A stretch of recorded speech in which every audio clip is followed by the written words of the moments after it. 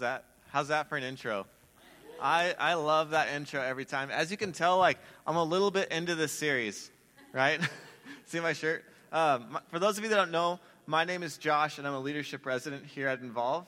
And today we're going to walk through Psalm 63 together. As I said, I'm super into this series, right? And you can tell that we're kind of working an angle here.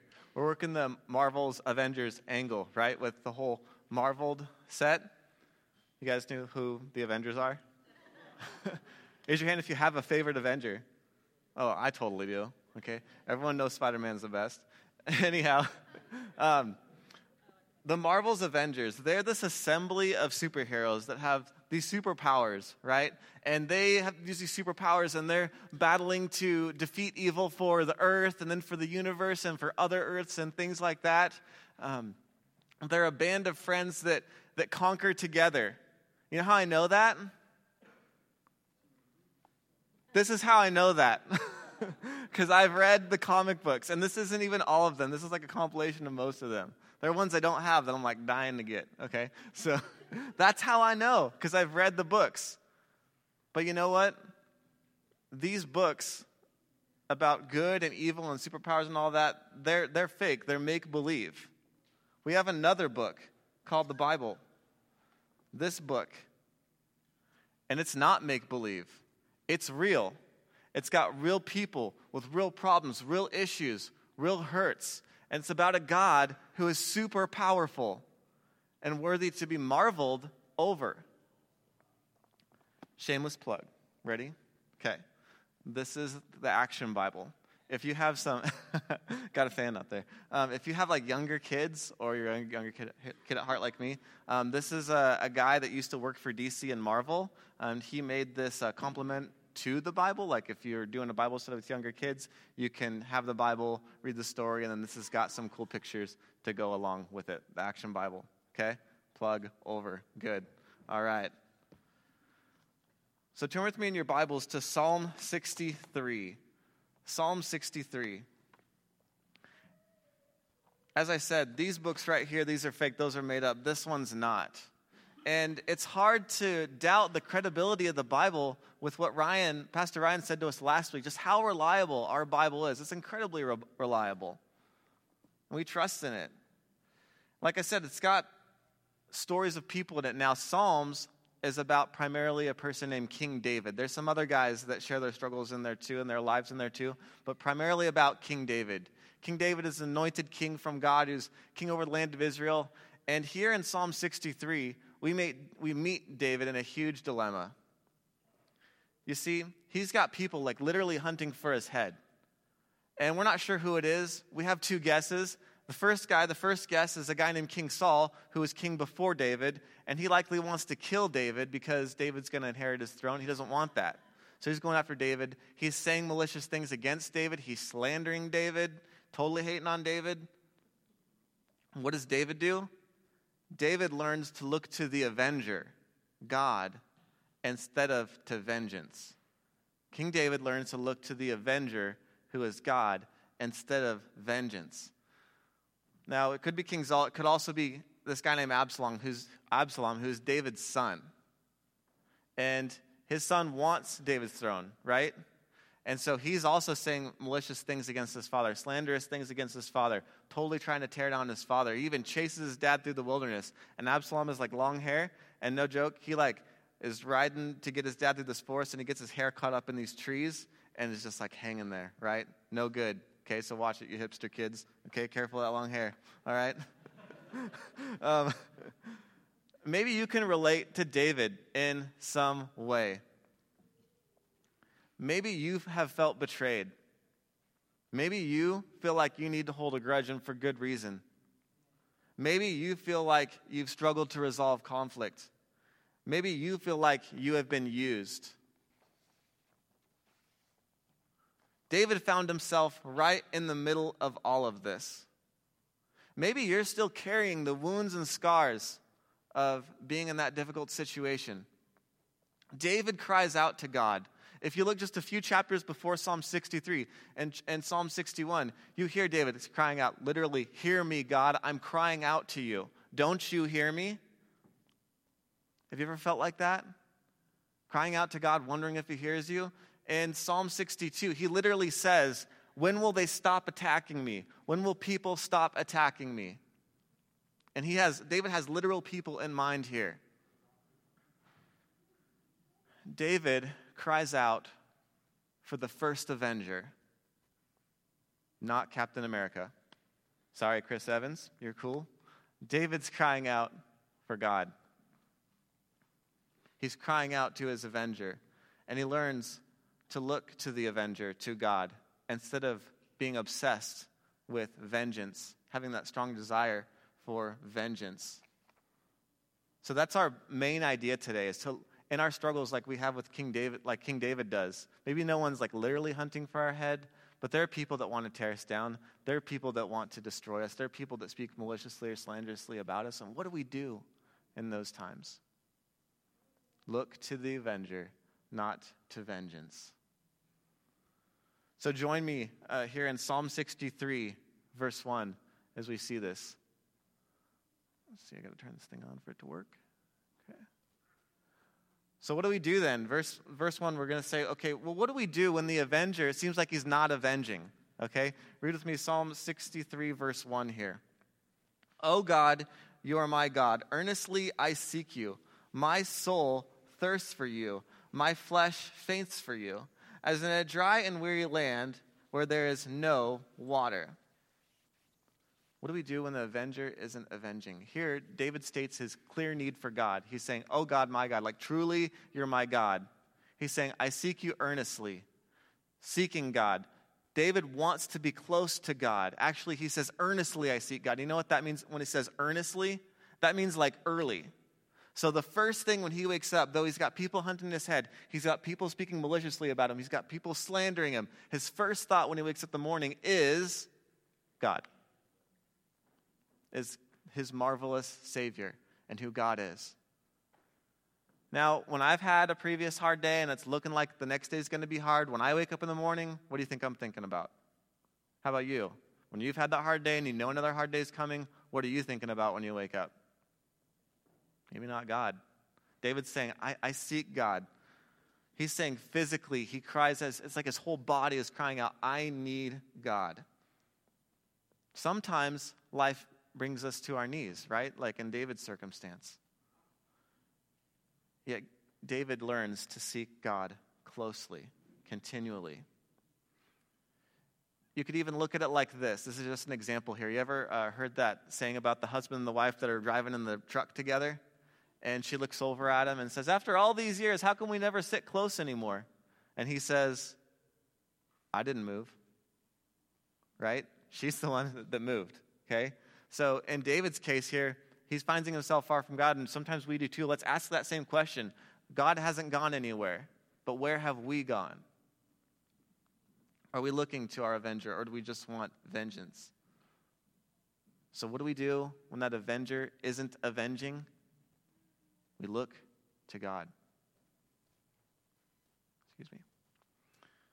Second thing I want us to see here is the awe of the avenger, the awe that we have in God. Pick up with me in Psalm 63, 2. So I have looked upon you in the sanctuary, beholding your power and your glory.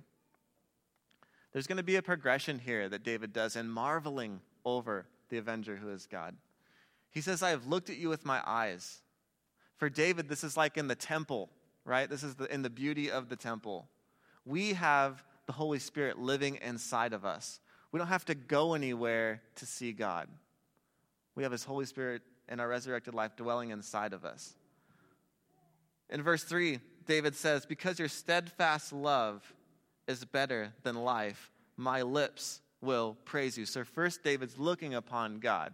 He's gazing upon God. Now his lips are speaking about God. Why? Because God's love is better than life.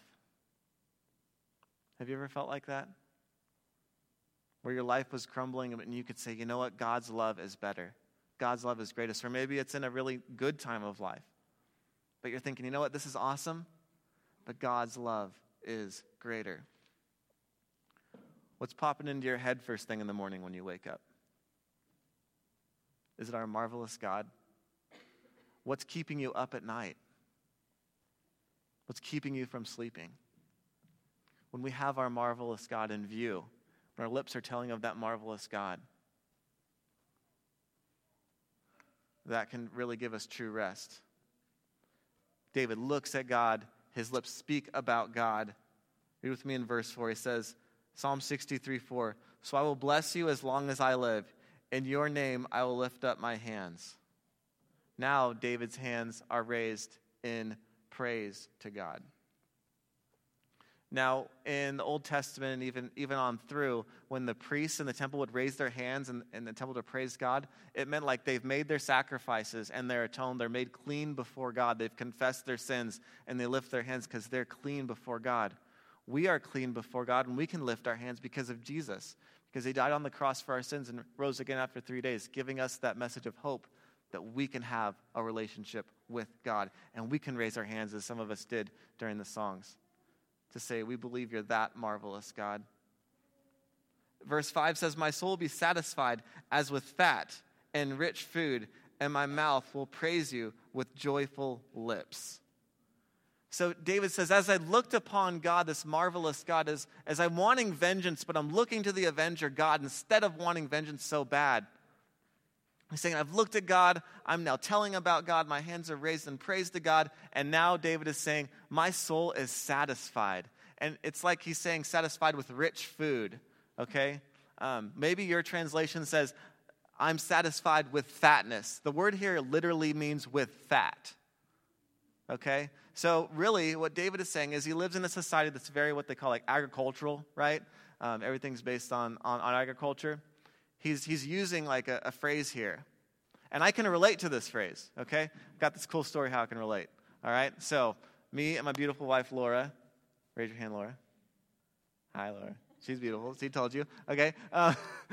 We were dating, this is like 8 years ago, and she comes from a dairy family. I come from a dairy family, and our families actually had dairies right kind of near each other, which is kind of cool. So we started dating, and her family had just butchered this cow, right? And so they have us over.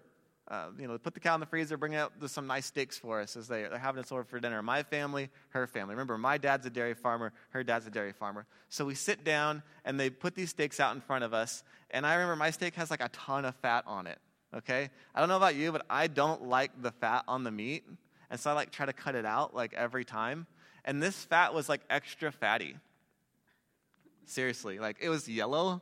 And you like didn't even have to, like, you know how like you don't, sometimes you have to like cut the gristle or whatever, like my technique. Anyway, you like didn't even have to do that. You could just pull it out with your fork. It was yellow, it was nasty. And I remember saying, oh my goodness, this fat is so gross.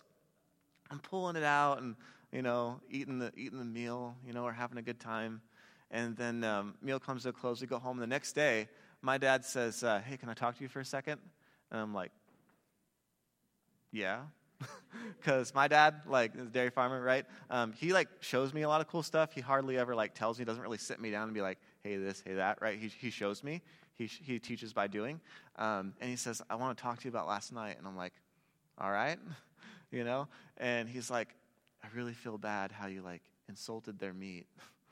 And I'm like, how did I do that? Well, you just talked about the fat. And then he, like, goes into like how the fat's the best part of the meat and how it makes it taste better, and Billy knows what I'm talking about right there.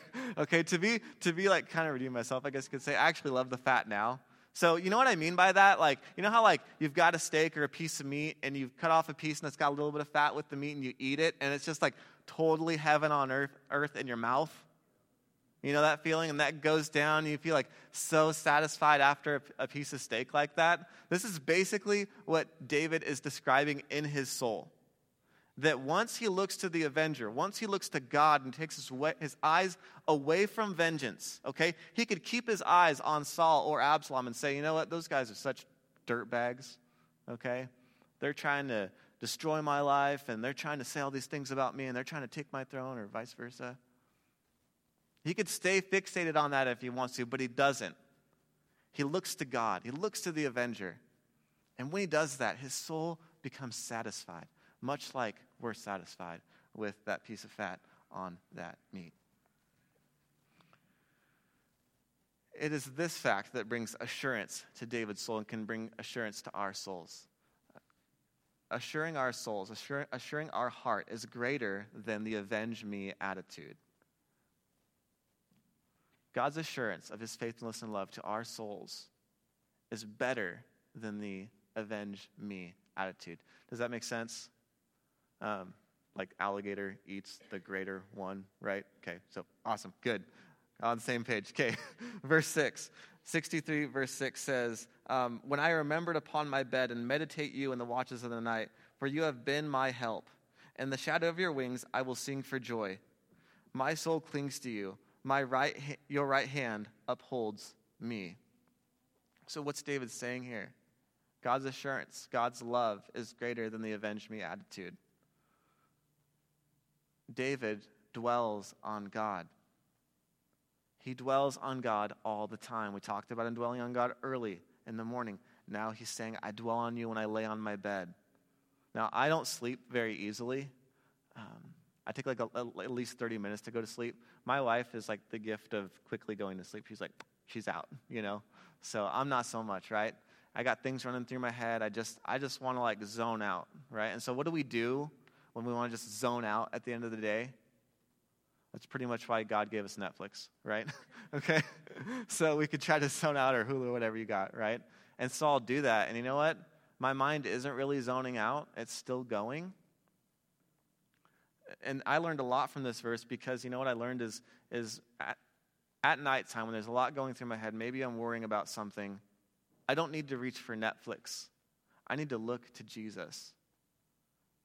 Think about this. What if when you went to sleep, if you couldn't sleep but you're trying to go to sleep, you just pray?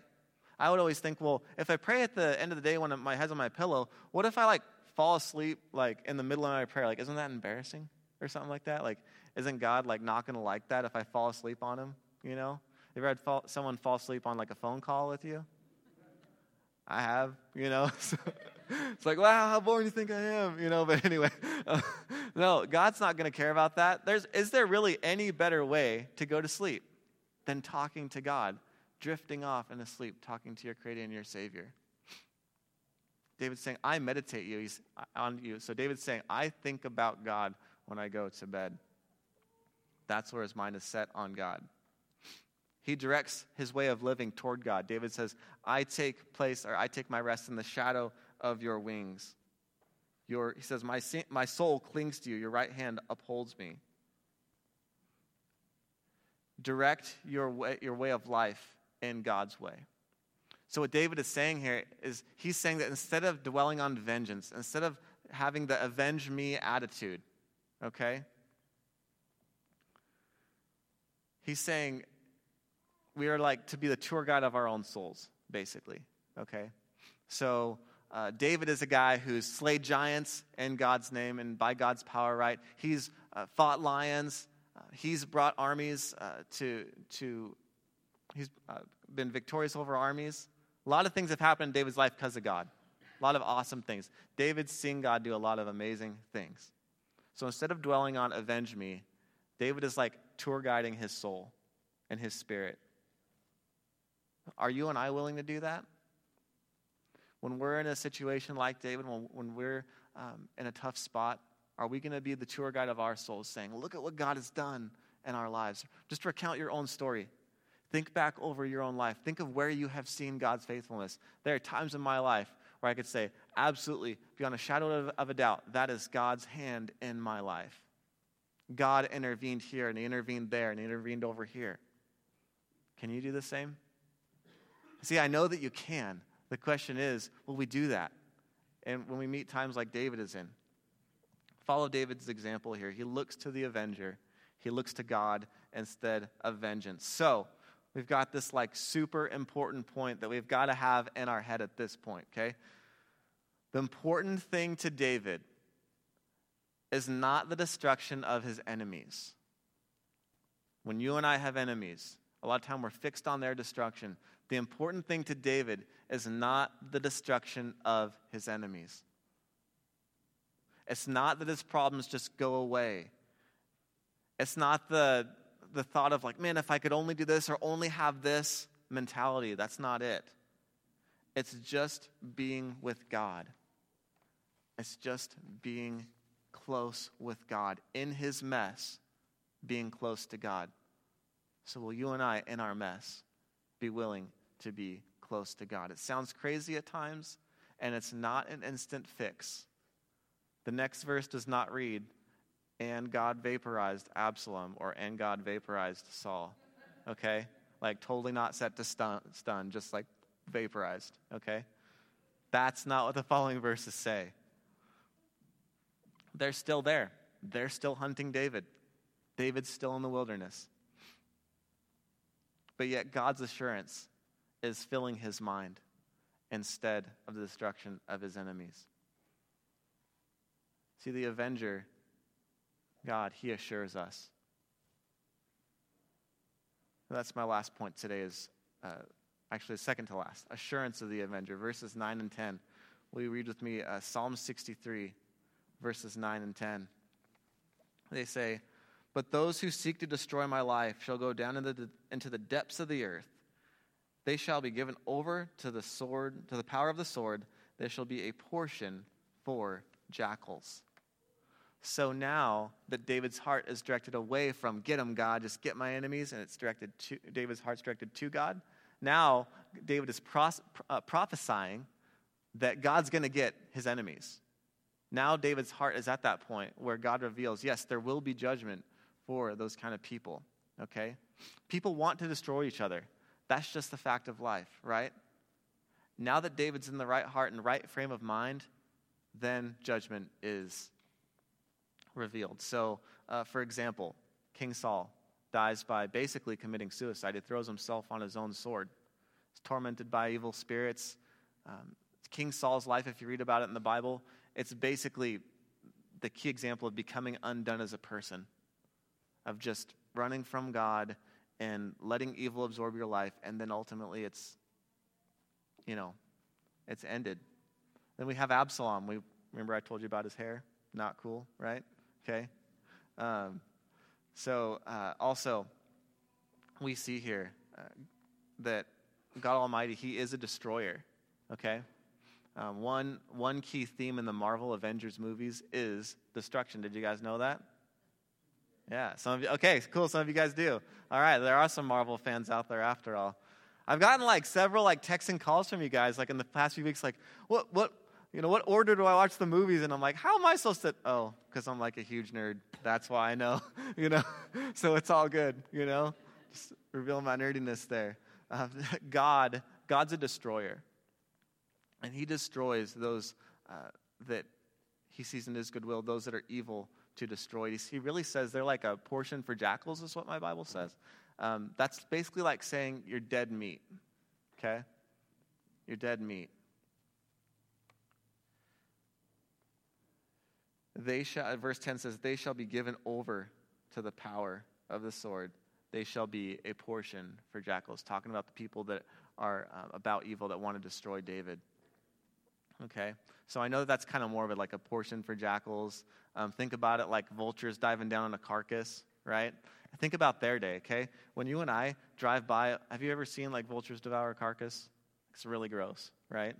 And you're driving by. We pass it at 60 miles an hour, right? But for David, in his day, they rode past it on chariots and horses. They get a long, detailed look at what that vulture is doing to that carcass, okay? That's what God says those that are doing evil will be like. So there's assurance. There's assurance of avenging. Read verse 11 with me. It says, but the king will rejoice in God. All who swear by him shall exult, for the mouths of liars will be stopped. Oops. Okay, last point's not in there.